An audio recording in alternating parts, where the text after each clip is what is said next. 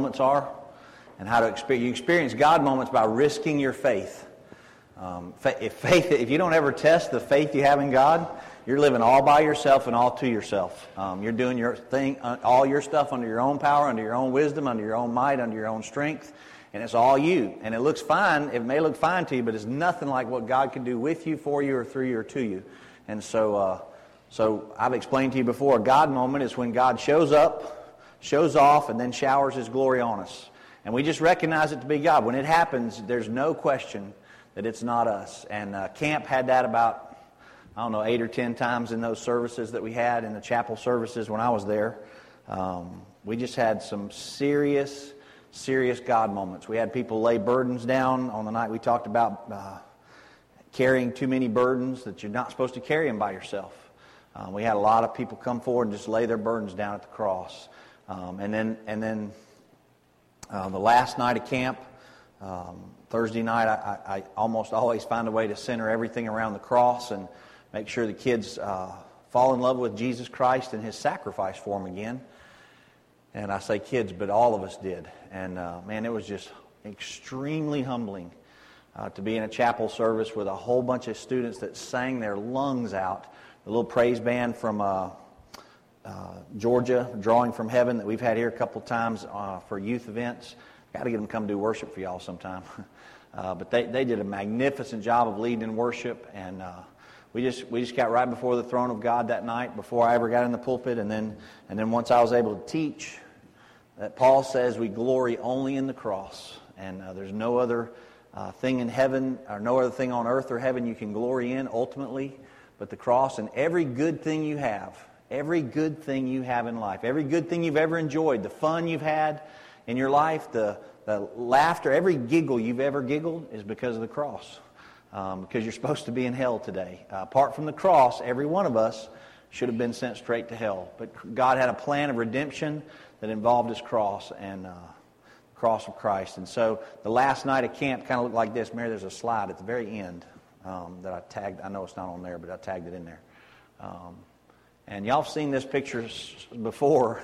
It looks like every year at the end of camp where the students and the adults just come down and literally for 25 minutes, 30 minutes, their faces in the concrete. And there's some guys that hold. We have a cross that every year the seniors start the last chapel by holding a cross and standing near it because we believe you're supposed to be near the cross all the time.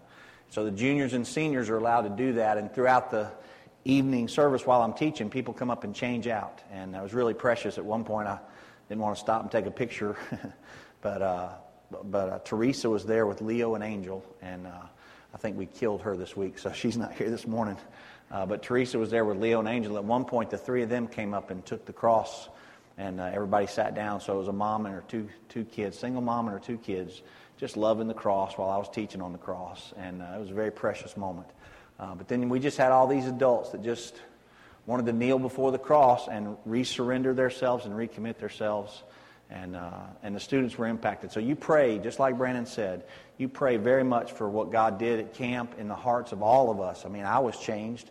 Every year I go and I'm changed by what happens at camp and the commitment that I see in people's lives there. And then Brandon and I would both like to thank all of you who sponsored kids and helped pay for camp.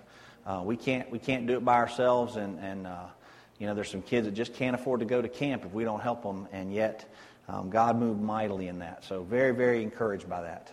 Now I want to take you to John chapter 5 this morning. We've been doing a series on how Jesus interacts with people.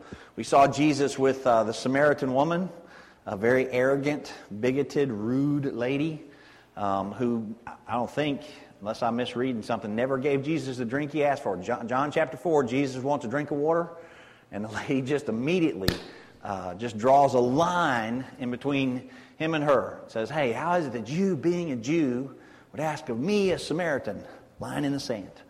A Samaritan woman, man and woman, 2 lines in the sand for a drink of water. And then there's this long conversation that takes place between Jesus and her, and he spends his whole time.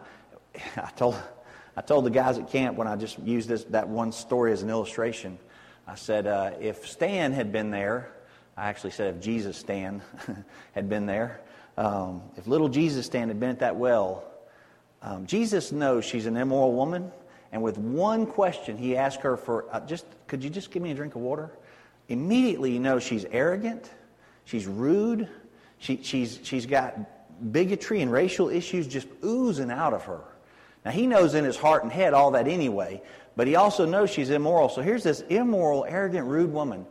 When he asked her for a drink of water and she just comes back at him, if Jesus' stand had been there, it had been one of those, don't you even understand? Because he asked her next, if you only knew who it was that was asking. And then she gets a little more tense with him. And so if it had been me, it had been one of those moments where I said, you immoral, horrible, arrogant, prideful, sinful, rude bigot, you need to get me some water. That's how I'd have handled that. It's not how Jesus handles people, though, because he's full of compassion and kindness and love and grace. Aren't you glad he doesn't handle us as sinners that way? When we're full of ourselves, that's not what he does. He spends the whole chapter just asking her in John 4, aren't you thirsty? Aren't you thirsty? Wouldn't you like something that would satisfy your soul? Because clearly your soul is very unsatisfied because you've got an edge about you. And Jesus just keeps on asking, aren't you thirsty? Aren't you thirsty? Till eventually she drinks the living water. She believes that Jesus Christ is the Son of God, and she goes home and witnesses to her whole town and brings them out, and the whole town gets saved. So we watched that. We saw Jesus with some religious people right before I left for camp. We saw Jesus with the religious people, and we saw that he's not kind to people that use religion to hurt other people. Not Jesus' fan. He is a big fan of people who have a relationship with him, but not people who have a religion that they call Christianity or a relationship with him. And so he dealt with them very harshly. And in John chapter 5, he's going to encounter a crippled man, a man that's lame. And I just want to say to everybody here, in a whole lot of spiritual sense, there's not a healthy person in the room. We have sin in our lives. We have wounds. We have issues that have happened to us that have caused us to be lame and crippled. And so this may apply to you in a lot of different ways. But I want you to watch Jesus interact with this guy. And I want you to see an absolutely beautiful, beautiful grace and God moment that takes place here. John 5, verse 1. After these things, there was a feast of the Jews, and Jesus went up to Jerusalem. Now, there in Jerusalem, by the sheep gate, a pool which is called in Hebrew Bethesda, having 5 porticos. In these lay a multitude of those who were sick and lame and withered. Verse 4 says, for an angel of the Lord went down at a certain season in the water and pool and stirred the water. Whoever was first there stirring of the water stepped in and it was made well from whatever disease with which he was afflicted. Verse 5, a man was there who had been ill for 38 years. When Jesus saw him lying there and knew that he'd already been a long time in that condition, he said to him, do you wish to get well? The sick man answered, sir, I have no man to put me in the pool when the water is stirred, but while I am coming, another one steps down before me. And so Jesus just simply says, and if you remember I told you should write grace in your Bible every time you see it? Here's the beautiful moment where you just write grace. Grace. Jesus says, get up, pick up your pallet, and walk.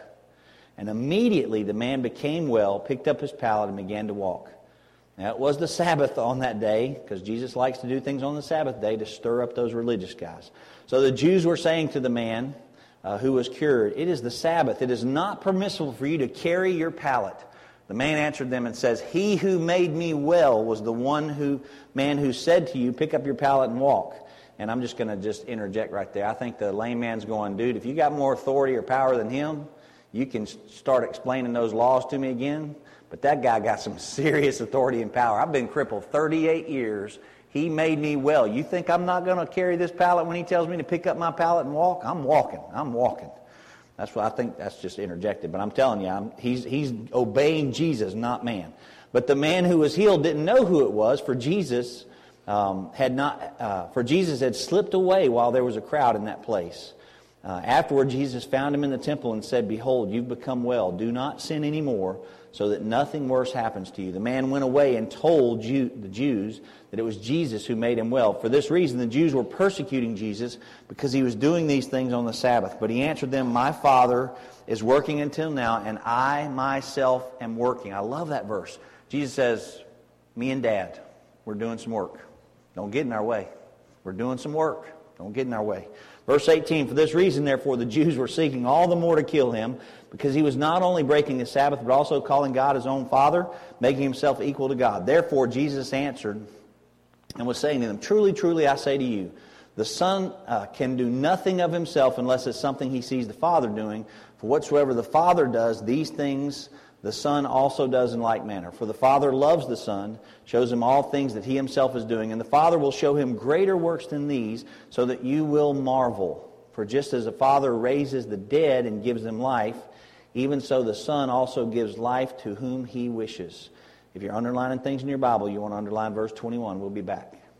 Fear not, for not even the Father judges anyone, but he has given judgment to the Son, so that all will honor the Son, even as they honor the Father. He who does not honor the Son does not honor the Father who sent him. Truly, truly, I say to you, he who hears my words, believes him who sent me, he has eternal life, and does not come into judgment, but is passed out of death into life. Little quick background for you.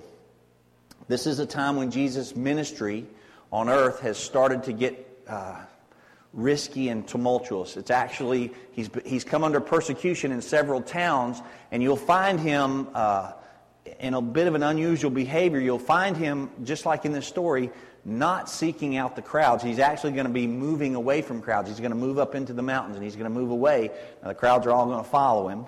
But he's ultimately just continually looking for a way to get out of the scene and out of the crowds and still do ministry. So it's a pretty interesting background. When he shows up in Jerusalem, he's there for the feast, and he's got to honor the Old Testament law and fulfill the feast requirements there. So when he shows up there, he's trying to avoid crowds, and yet there's this massive crowd around this pool. So we see, first of all, this man who's crippled in the first few verses. I think it's 1 through 4.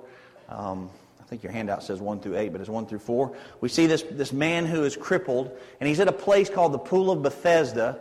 The Bible says literally, if you're in your translation, it'll say near the sheep, and then there's a italicized word in your Bible. It's because there's no Greek word there.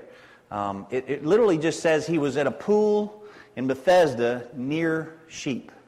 Okay, and now some people think it's the sheep gate because there's a temple gate called the sheep gate. But historically, you won't find a pool near that gate. And then some people say, well, it's the sheep market, which is probably more likely. There was a place in town where they would sell sheep for the people coming into town to sacrifice at the temple. And so either way, the Scripture is very clear. He was near sheep.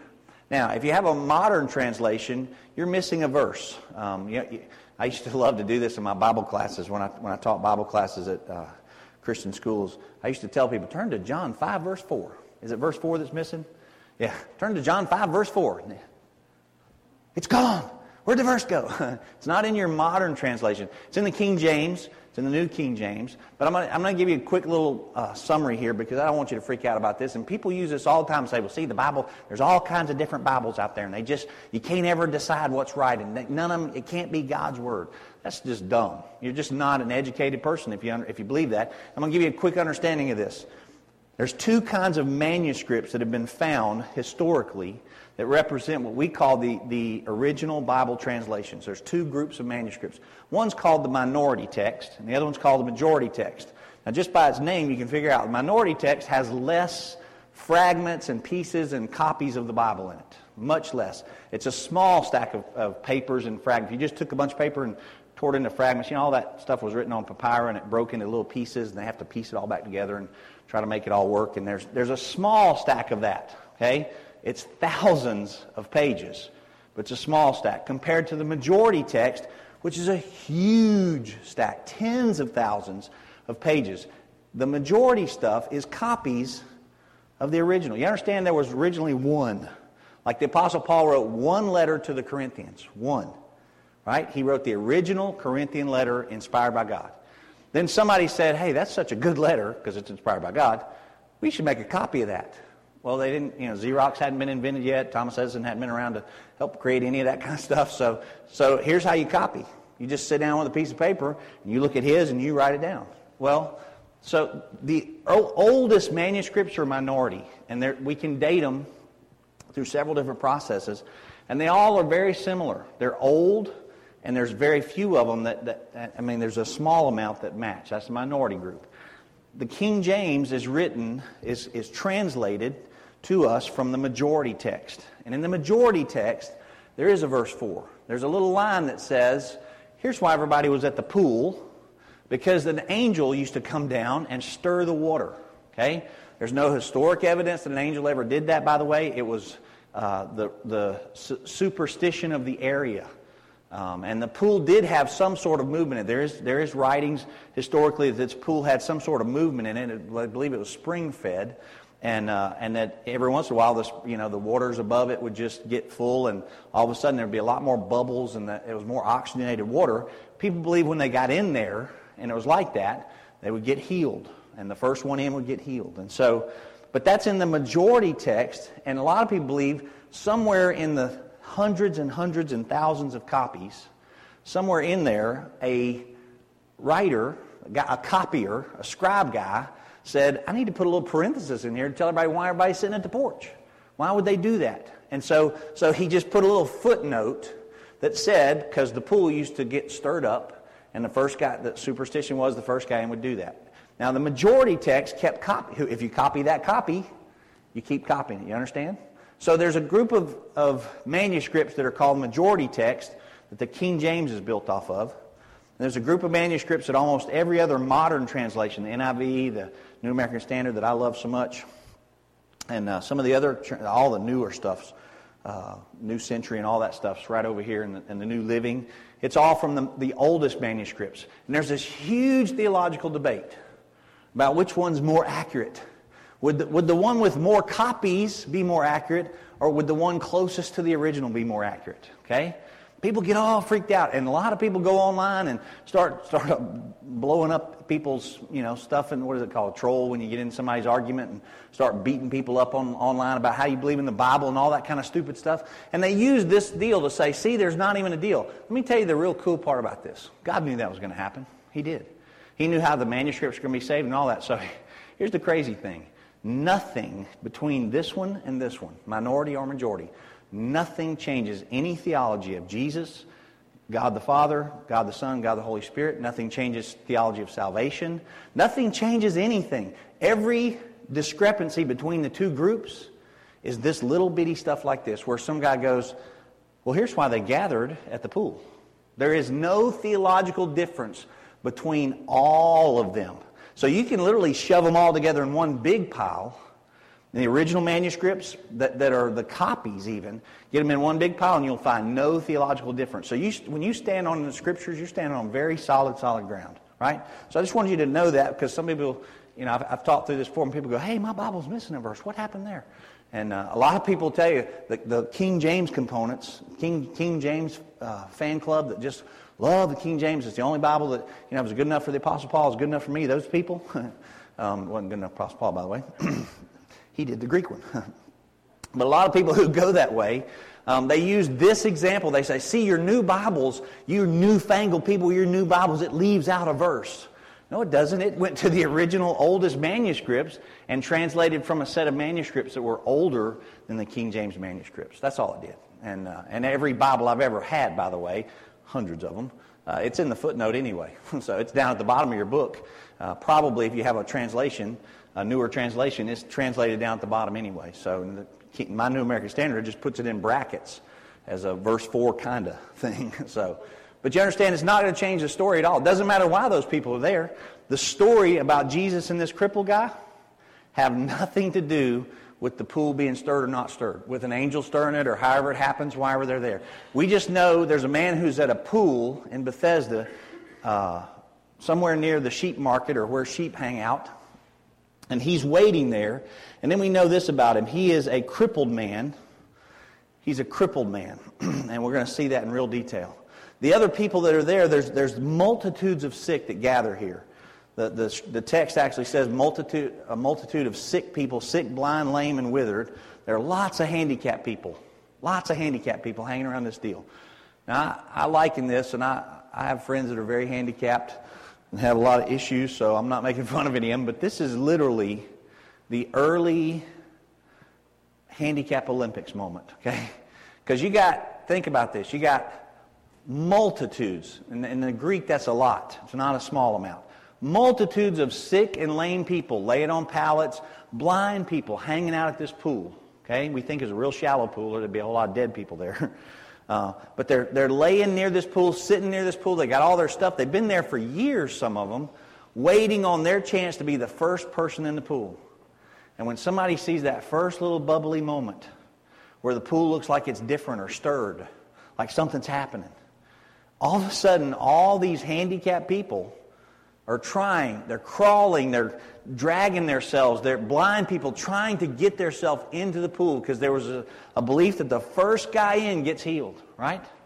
So it's the original handicap Olympic with no safety measures at all. And I'm telling you, there had to be some people that were full-time lifeguards, some Coast Guard guys there. They're just there to rescue, going, okay, I'm just going to hang around the pool today in case it stirs and somebody falls in that can't swim, because most of these people can't swim. You know, they don't even know where the bottom is, so we got to get them out of the pool. And I'm telling you, when that scene happened, it would have been just pandemonium and chaos. This guy's laying there waiting for his opportunity. And his pool is his plan rather is just to get in the pool when the water moves and see if he can be the first one in so that he's healed. Now when you get to verse 5, you have this magnificent moment of grace and compassion by Jesus. It's one of the most beautiful moments in the New Testament when you understand what's happening here. By the way, I've taught through the Gospel of John a zillion times in my lifetime. And for the first time in my life, this passage came alive to me. Just yesterday, or day before yesterday, driving back from Roberta, Georgia. Just thinking through this passage, it clicked in my head, something I've never seen, so I'm going to give you a little bit of help with that. So you notice, first of all, Jesus is walking past. Now, he's avoiding crowds, and there's multitudes of people here. So it's got to be a very quick little deal.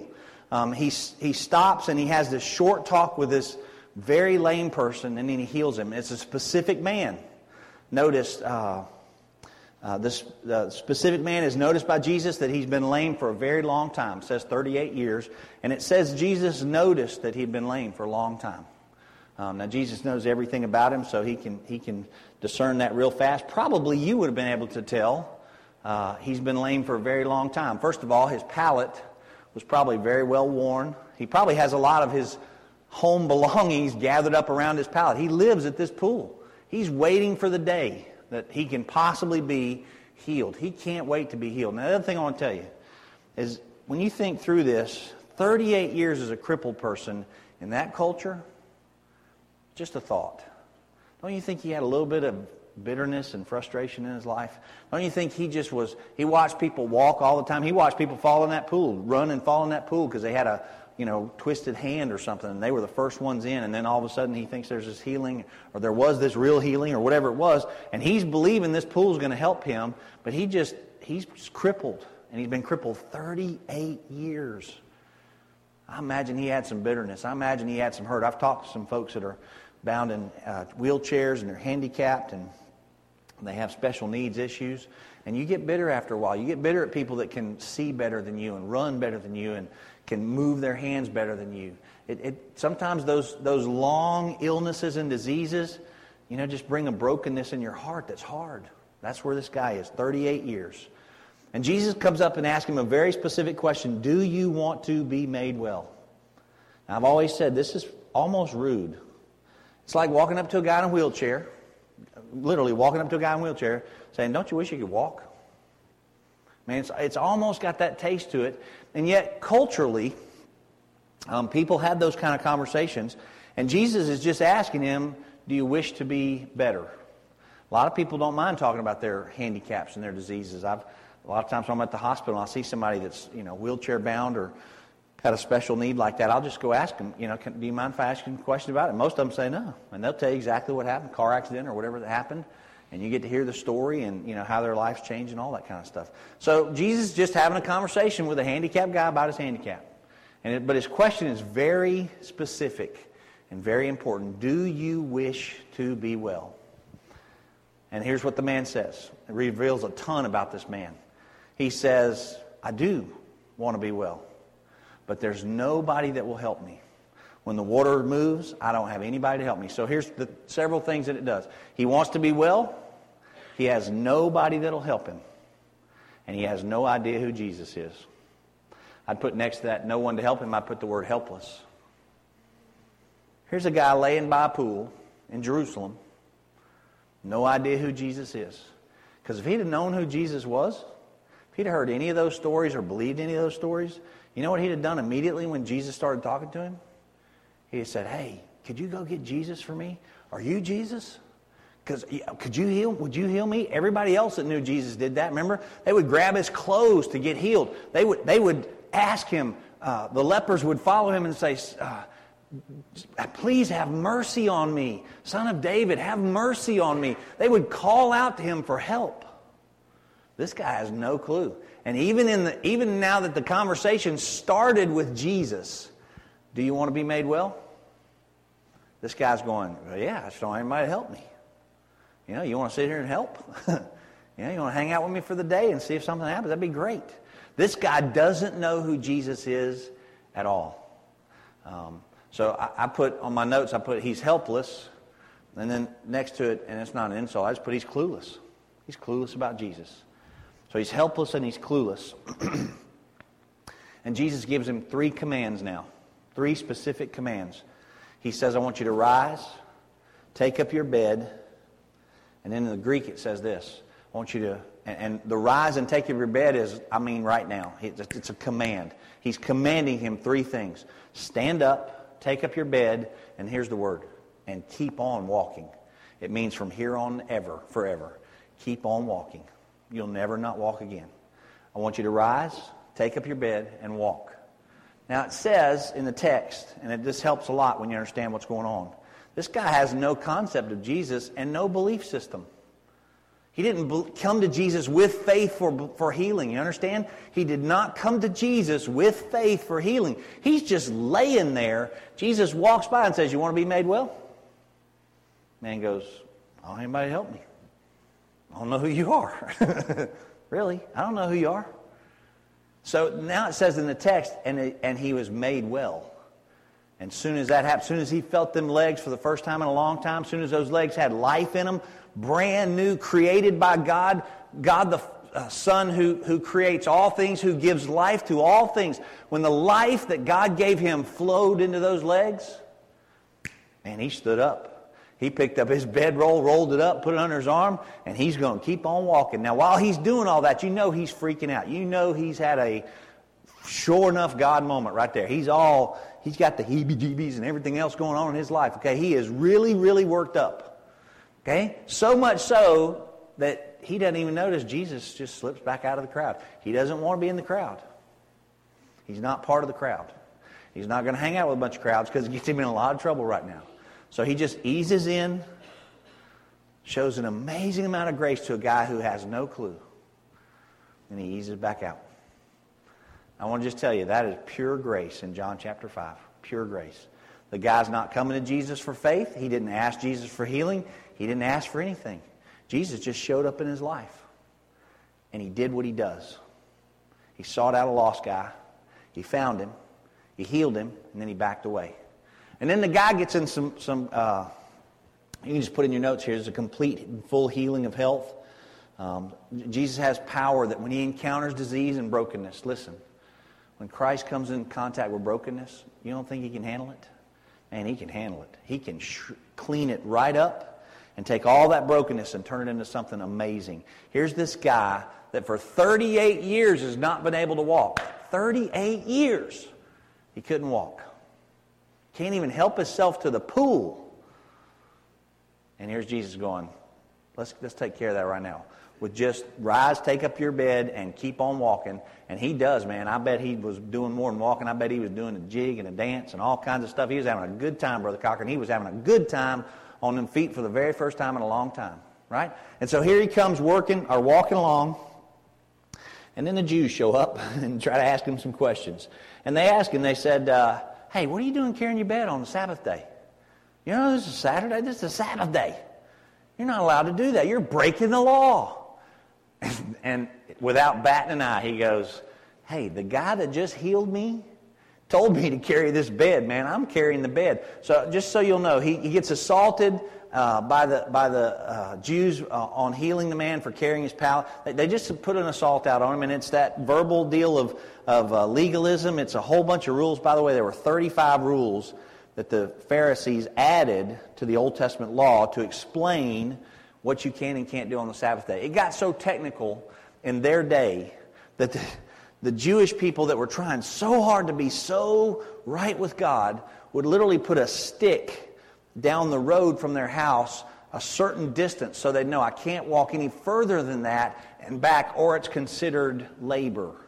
There was a certain distance you could walk from your house on the Sabbath day, or walk at all on the Sabbath day. And so they had these little sticks along the side of the road, and it would be, that's my stick right there. And so tomorrow, the Sabbath day, I can't walk any further than that. Or if I do, it's considered working, and then I got to go pay all kinds of penalties to the temple and stuff. So that's how crazy it got. And here's Jesus, I believe honestly, waiting on the Sabbath day to walk by this guy and heal him. Okay, just to freak them all out. So they'll go, what in the world? How has come this guy's doing that? And Jesus is like, you don't understand. First of all, there was no work involved in my healing of him at all. And they're going to be mad at Jesus for working on the Sabbath later. There's no work involved in it. I can do it anytime I want just by saying it. There's no work involved in that. Secondly, if I tell him to carry that today, he can carry it. That's a command from Jesus Christ, Son of God. And that's what Jesus is going to do. This man, though, I want you to understand, when he's questioned, he has faith and authority that he ascribes to his healer, even though he doesn't know he is. He looks around. They say, well, who was it? He goes, I don't know. I don't see him anymore. I don't know where he is. He doesn't even know who his name. He doesn't even know who he is. And yet he's ascribing faith to him by saying, hey, he told me to walk, I'm walking. He told me to carry this, I'm carrying this. And he ascribes his healing to it. And he gives him the authority to give him instruction now. When you and I get healed by God in our brokenness, we need to give him all our authority, all the authority, and say, hey, you fix that, you can fix anything, so I'm completely surrendered to you now. It's exactly what Jesus does, or this man does. And then you have the beauty of Christ in this next passage part. In between 10 and 19, you see Jesus seek him out in the temple, because he's a seeker and saver of those who are lost. So Jesus goes and finds him in the temple again. He found him on the porch, and then he stepped away from him. And now he seeks him out again. You ever had Jesus seek you out twice? 3 or 4 times? Because you keep wandering away, or you get disconnected from him. Well, this time Jesus disconnected himself because of the crowd. And then he seeks this man out in the temple. And when he seeks him out, he just deals with his spiritual condition. And he gives him a command. He says, I want to command you not to sin, and I want your spiritual condition to be healed. And so he deals with his spiritual condition and heals him, forgives him of his sin, and heals him and changes this man forever. And then he commands him not to sin, which, by the way, is a command for all that follow Christ. We're supposed to resist sin, Hebrews says, to the point of shedding of blood. We're supposed to abhor